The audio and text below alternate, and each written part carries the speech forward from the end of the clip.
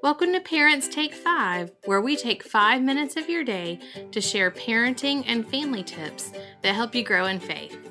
Here, we come to you in your car, through your headphones, on the go, while chasing your kiddos or texting your youth, wherever you need a little support in your day. I'm Jen Evans, Associate Pastor for Youth, Young Adults, and Families with Young Children at Second Presbyterian Church in Little Rock, and your host. If you have any questions or have ideas, you can find this Facebook group for podcast listeners by searching for Parents Take 5. That's F-I-V-E.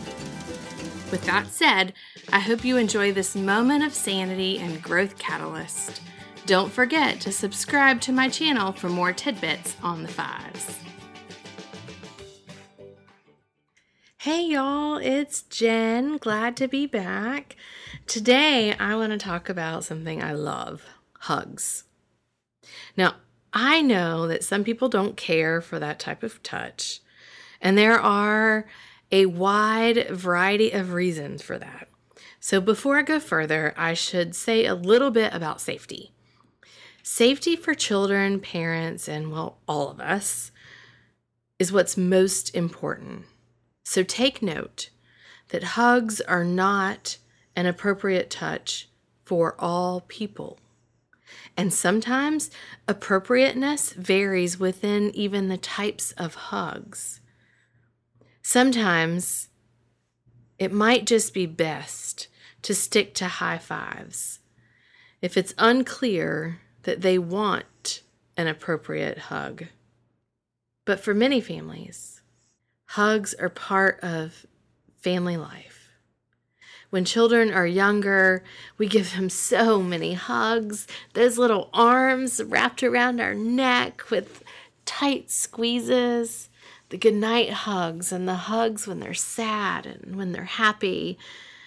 Anytime we can get close enough to them, they received a hug. And as they get older, the number of hugs tends to decrease. Sometimes it's because they think they don't need them anymore, and sometimes it's just because those cries are more like temper tantrums. They're trying our patience, or because they're upset that we've taken their cell phone away.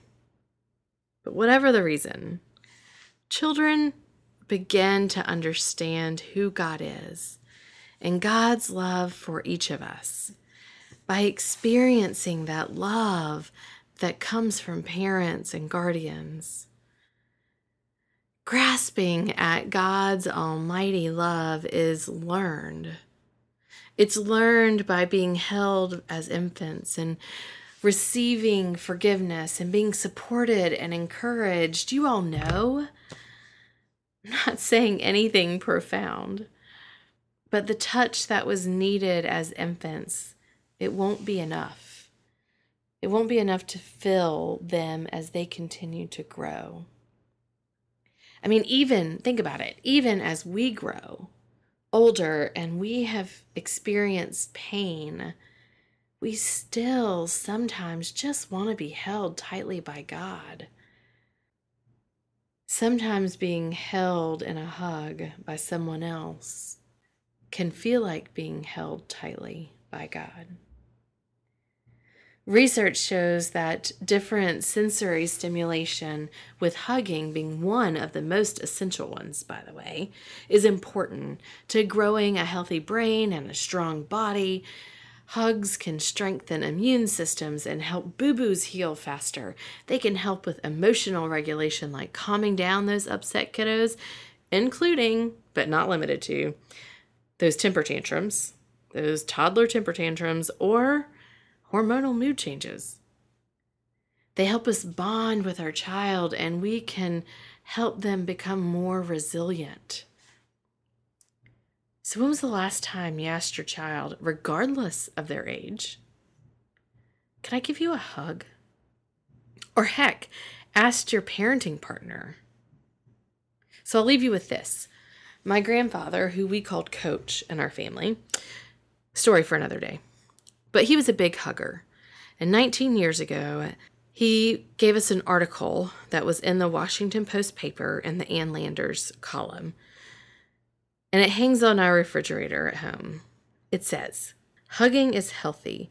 It helps the body's immune system. It helps with depression. It reduces stress. It induces sleep. It's invigorating. It's rejuvenating. It has no unpleasant side effects. Hugging is all natural, organic, naturally sweet, and 100% wholesome. It contains no pesticides, no preservatives, and no artificial ingredients. There are no movable parts, no batteries to wear out, no periodic checkups, no insurance requirements, and no monthly payments. It is inflation-proof, non-fattening, theft-proof, non-taxable, non-polluting, and of course, fully returnable. So hug. Hug often. And let it remind you of God's embrace that God has for each one of us.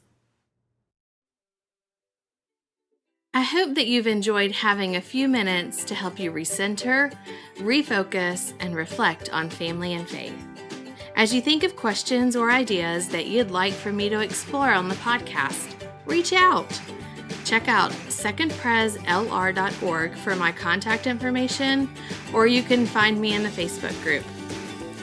I hope that you'll take 5 with us again.